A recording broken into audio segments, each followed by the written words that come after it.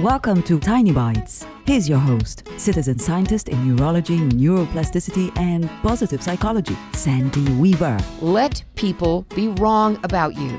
It's okay. What they think about you is who they are, not who you are.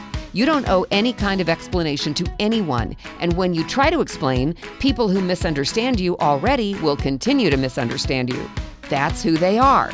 They've already decided you're kind of pathetic, so when you start trying to explain yourself, all they'll see is evidence of what they believe. Save yourself the trouble and heartache. Let your actions speak for you as you move through your life. That's how people really learn who you are.